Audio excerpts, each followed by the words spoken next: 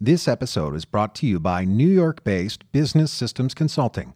Business Systems Consulting is a full-service information technology company serving small to large businesses in the greater New York City area, including parts of New Jersey and Connecticut.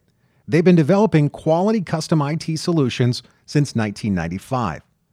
Business Systems Consulting can implement your company's current IT professionals and step in and manage all aspects of your IT environment. No project is too small, too big, too simple, or too challenging. For more information, contact 631-909-8386. That's 631-909-8386. Or to schedule a free consultation, contact sales at B as in business, S as in systems, C as in consulting, ny.com.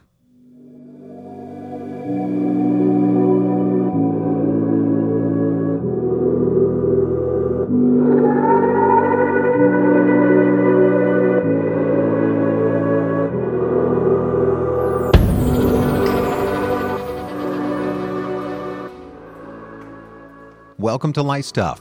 You can be tougher. I'm Dustin Planolt, your host. This is a show about life, and it's about purpose.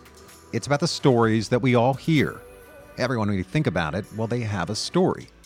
Yet some stories seem more riveting than others. That is to be expected. Our guest today is a master at helping other people around the world tell and share their story. Josh Nielsen is the founder of Zencastr, a company that makes it easy to record high-quality audio for podcast interviewees based anywhere in the world. Let's bring him on now. Josh, welcome to the show. Hey, Dustin. It's my honor. Thank you for having me. Well, I'm excited, Josh. You have built a company, you and your team, that has really reached around the globe. But I have to imagine it all started with you earlier than that in life. So tell us your story. Where did this begin for you? Oh, man. How do I, we could chase it all the way back to, my birth, but we'll pick a good starting point. What was your first job? We'll start there. Okay, that's a good place. So my first job was actually in a company in Los Angeles called Mahalo. It was run by Jason Calacanis, who is a serial entrepreneur and angel investor and does a lot of things. But he also does the This Week in Startups podcast, and he's been doing that for, forever. And I actually got that job through the podcast. I had applied to the job, but the CTO quit or left while that happened, and I fell through the cracks. But he had like an Ask Jason segment on his show, and I called into the show at the recommendation of a friend of mine, and I said, hey, there's this startup company. They're asking me, or they're we've been in contact. They've given me an offer, but it wasn't, it was like a lower offer, but with some equity. How do I value that? And he was like, how do I value the equity? Because I don't know what it's worth. And he was like, that's weird that this company would do that. Like, who are these guys? And I was like, oh, it's your company.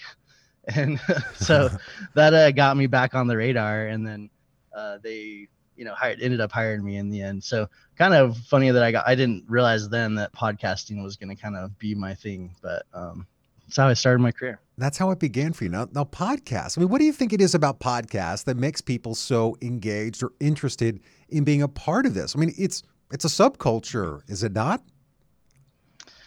It's fun, and the people that are doing it are fun. Like that's what I've found is, like I said, I've always been interested and liked podcasting. I've enjoyed being part of live audiences, kind of with different shows I'm fans of, and I've realized as it became more clear that this is the path I was taking on, that these are all just really fun people. Every podcaster I've met is like someone who's trying to make something happen. They're either trying to, whether it's a business or just an idea or just wanting to connect with people. They're ambitious people, often entrepreneurial, and they're the type of people I like to surround myself with. I love that because as a podcaster, it all started with me with this rinky-dinky podcast that kind of took off, or at least that's what my wife calls it. But it ultimately was this idea that said that what if I could learn from others around the world? What if I could ask them how they did it? What if I could get into their head? And then other people like me will go, okay, that's the breakthrough moment. So you must have reached it in your own life, your aha moment. What was your aha moment, Josh? Well, to what you just said, like, I think that's taking one step back. I think that's a real big part of it for people. And that's what I use it for. If there's somebody that I want to talk to, it's a lot easier to say, come be on my podcast. My audience could really benefit from it, rather than saying, can I please personally have some of your time? Because it gives them something back while you're getting from them. And so it's an easier exchange. And then the audiences just love to be a fly on the wall for those conversations as well. And so I think the podcasters who have figured it out are the ones that are like, and you obviously have. I mean, you've had some really great guests on your show, and it probably would be hard to get that time with those people if you didn't have a podcast, right? You know what? They probably, candidly, most of them wouldn't know who I am if there wasn't this show. And I think that's what's interesting about this space. One that you have been building your career upon is, how do we elevate others? We call the show Life Stuff.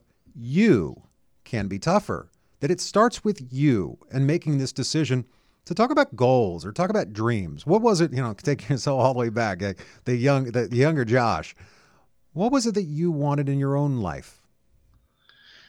Yeah, I think about this because I think oftentimes I'm a bit of a mysterious creature to myself. Like, sometimes I don't know what's driving me, and I've thought about that a bit. Like, what is it? What's the core that I'm trying to achieve? Because a lot of times I just feel like, sometimes just let's just see if we can. Like, why not see if we can do something big or make something fun happen? But I also think, more seriously, like Apple is a great example of this. Not the only example, but of a company and people, Jobs and Wozniak, who literally changed the world by making great products. And, I think that's inspiring. And I think that's, within reach of everybody. And so, when I try and think like, what is my life purpose or my life goal? I think my answer right now, at least, is just to create something that didn't exist before and kind of push humanity forward in some little tiny way, make something easier or empower people to do something that they couldn't do before. And podcasting has just been a really fun place to do something like that. Now, do you find that you've met that goal yet? I mean, setting goals, you've built a very successful company called Zencastr. So for those tuning in, talk about that. What happens when you finally reach that goal, that I have this dream, I have this idea, now it's materialized. What's next? I went through this because my original goals with Zencastr were quite modest. I had 3 goals. I wanted location independence. My wife's from New Zealand, and I knew I was gonna have to be traveling around and not be able to just stick in one place.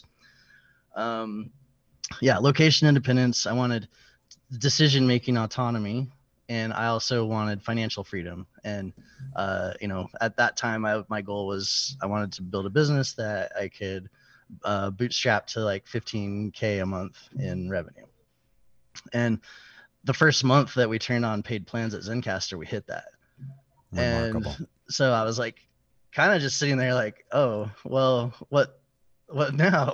Like, did you just pull that number out? Dog who, it's like the dog who finally caught the car. And it's like, what do I do with this thing? What do you do next? I mean, so even that number, I have to imagine, was just a number you decided upon that, okay, I could pay my bills, I could support my family, and I could give back to others. So how do you set goals? And it sounds to me you set one that was realistic. I totally got that number from what's it called? The 500, the 30 by 5. What is it? I forgot the name of the methodology. I think it's Amy Hoy is the author of this book. And basically the idea is you get 500 people to pay you $30 a month or something like that. That gets you to 15,000 a month. And that is kind of like that baseline for financial freedom, where most people could kind of stop worrying about money day to day and start, obviously if you manage your finances well, you can Sure. obviously spend as much money as you want to. Yeah. But so I got it from that book, and I was like, okay, that's a great goal. And it sounded very attainable. Just got to get 500 people pay me $30 a month, and that's, then figure out the next step. So you got to then do something you enjoyed, though, at the same time. It doesn't sound like, because I get to look at you right now, that it doesn't even look like this is a job for you. It looks like this is something you truly enjoy. That's true mostly. I mean, there's drudgery and everything, but no, I think part of my, I don't know, talent or skill is that I am totally okay to sit on my butt for like 18 hours a day at a computer and program. And I don't get to do that as much anymore, or really much at all. But those first few years, that's really what needed to happen. So I enjoy it. Like, I program in my free time. I like to build things.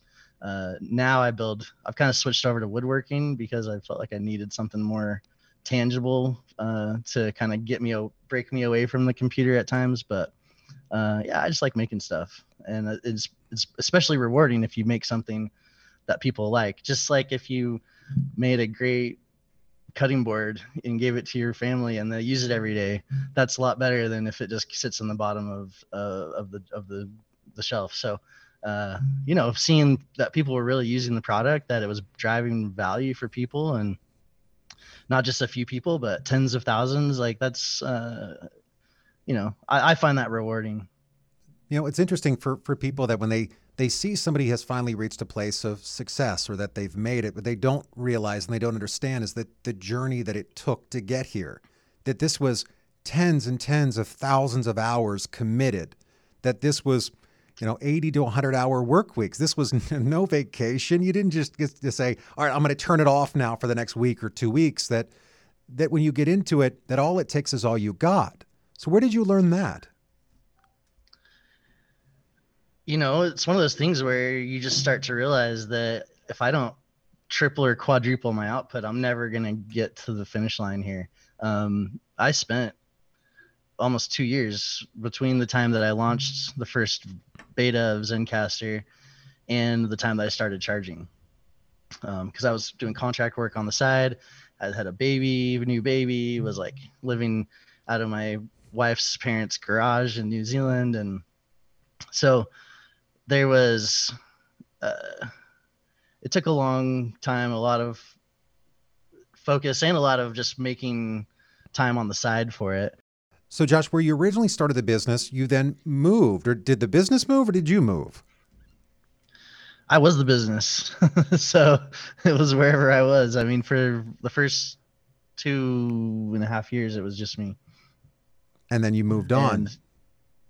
Yeah. So just like I was in Boulder, Colorado, when kind of the whole thing, there was a precursor to this.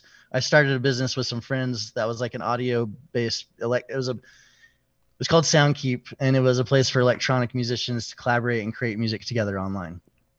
And this was where I first started learning how to build audio tools in the browser.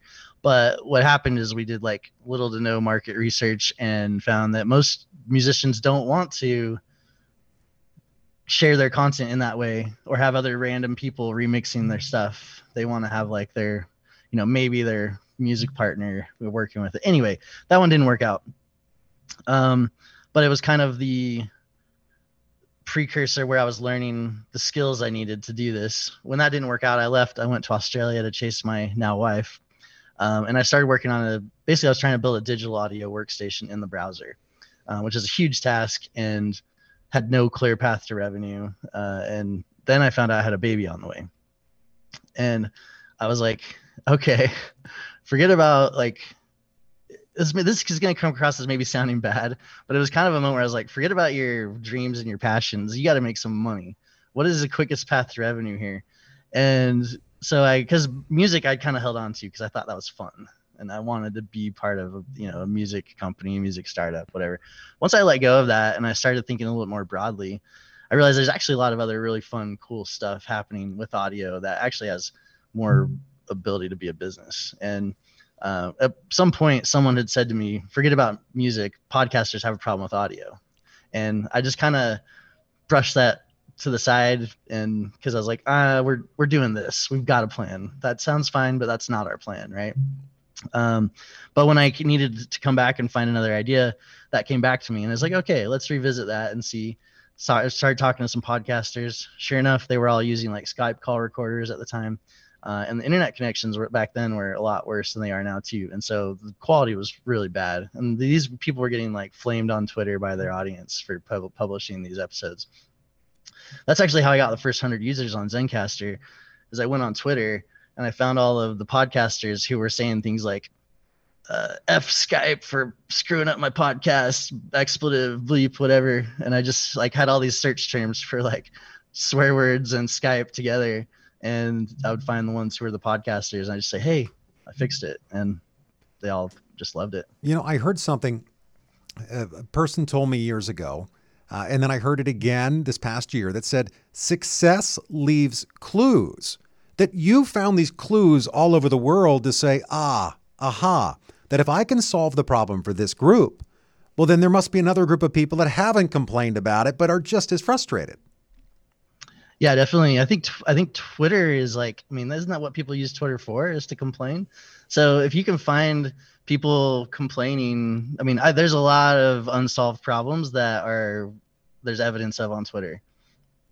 You know, a lot of people, though, they get to the spot where they keep complaining about it. We call this show Life Stuff. You can be tougher, that you decided to do something about it. That, I don't know, I'm going to put words in your mouth.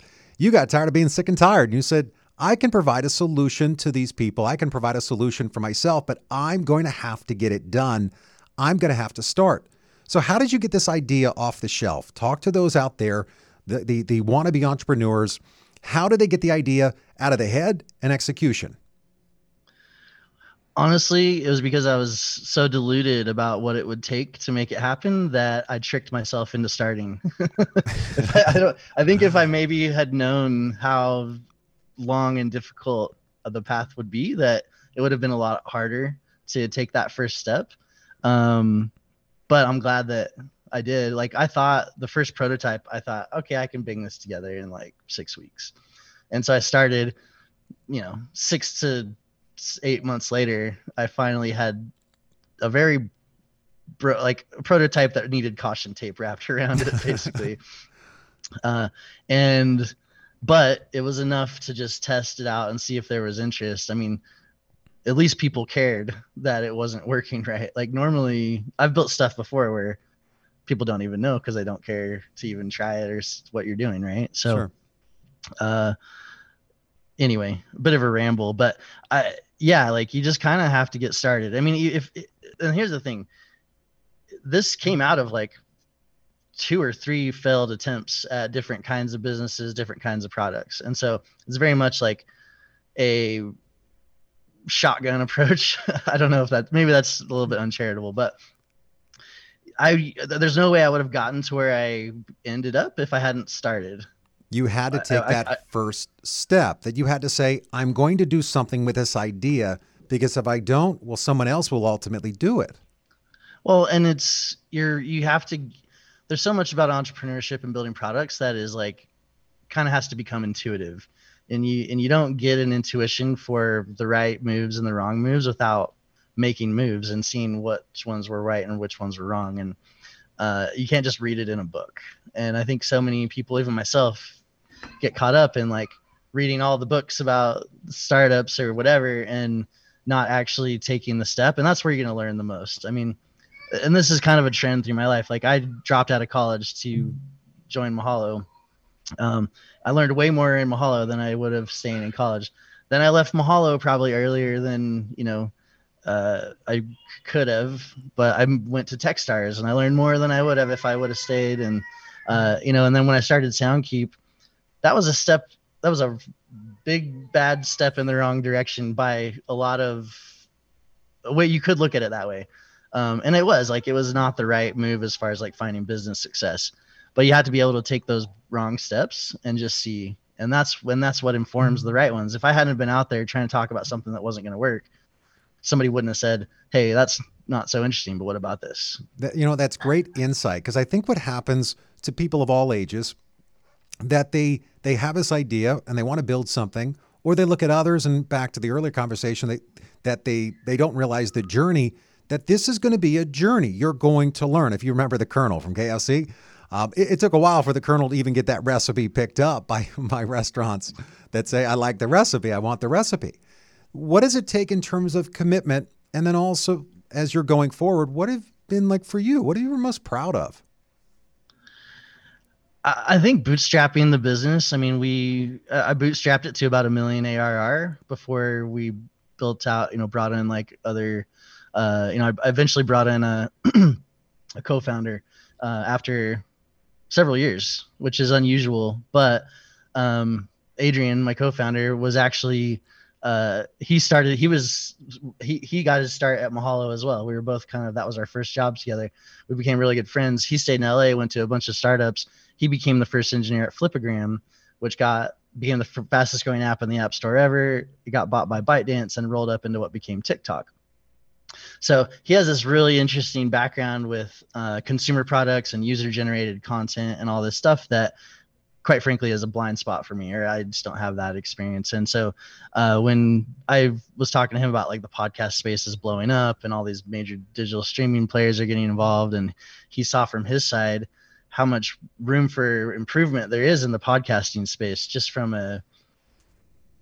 just so hard for creators to create right now. And so I brought him on to basically help take the business to the next level and help solve broader problems for podcasters. Because right now we're kind of a recording solution, or that is what we do. But podcasters don't care about their audio quality in and of itself so much, except for the audio files. What they care about is that if their audio quality is bad, it's going to decrease their audience. And if it's great, then they're going to help find and grow their audience. And that's really what they're trying to do in the most cases. So, we're in the process of kind of taking a step back and realizing that there's so many different pieces of the podcasting tool chain that are fragmented, and it's just so hard to create. These guys are spending 6 hours on average to create a single episode. They often don't know how to market it, and so nobody listens, and then you have to do this every week. It's very unrewarding for a lot of people because it's just hard to do, and a lot of the tools aren't there to help people do it properly. And so that was part of the after I got kind of that was a goal for me, was bootstrapping to $1 million ARR. And then it was another one of those things where like, okay, now what? What's the next step here? And Adrian is kind of the answer to that question. And that sounds incredible. Like you were able to add to your tribe and make your tribe even stronger. So you had this goal of 500. If I could just have 500 users, what's your next goal? Well, that's a really great question in a quantifiable way. I don't know if I have a great answer for you. But we did just raise some money. And so we're basically trying to build a new way to podcast that's going to help open up podcasting to the masses. And because right now there's maybe a couple million podcasts, but there's way more people that would engage with podcasting if it didn't take 6 hours to create a single episode, and if it was easy to find guests, and all these things. And so we think there's room for exponential growth in the podcast creator space. And then also just in building tools to help existing podcasters actually really have a great, amazing workflow that's rewarding financially and, socially. So advice you can give to those out there, let's say corporations, businesses. Why should a company start a podcast? I think podcasting is one of the most effective ways to run your content marketing strategy. Especially if you're, let's take businesses, for example, or an executive. If you're trying to have thought leadership or build a content marketing strategy and you've got a lot of other stuff to do as well, podcasting is great because and this is what we're trying to help with. As long as you can automate the surrounding stuff or have a producer or someone that helps kind of set up the guests and take the content and help it get produced and published, then you can just show up, have a great conversation for 45 minutes, and then go back to your business. And now you've created, in a less amount of time than it would have taken you probably to write a decent blog post, you've got way better content than you probably would have blogged about because you had an amazing guest. And that's what it's really about also. And you've, built out your Rolodex, and you can take that content, you can make a blog post out of it. You can put it on YouTube, you can put it on social. So it's just a very high value way to run a content marketing strategy. And it's fun. And advice you can give to entrepreneurs out there?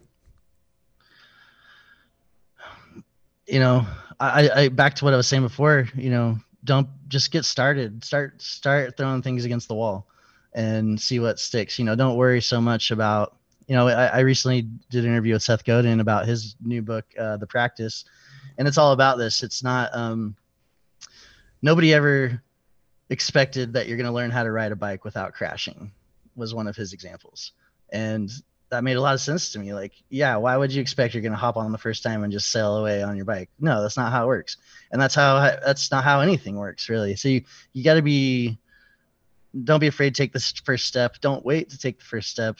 You're going to trip. Yeah, you're going to bang your knees up. That is going to teach you. That's not bad. That's good. Great advice. Thanks again for sharing your story. Life's tough. Josh Nielsen and Zencastr, well, they're tougher. Thanks again, Josh. Thank you, Dustin. Thank you again, Josh, for sharing your story. What is your dream? And how are you getting there? They say build your own dreams, or someone else will hire you to build theirs. Josh had a plan. He had a dream. I will not quit. I will not give up. I will rise above. I will rise to the challenge. And that is why Zencastr has become one of the top and most successful podcasting software systems in the world. That was Josh's dream. What's yours?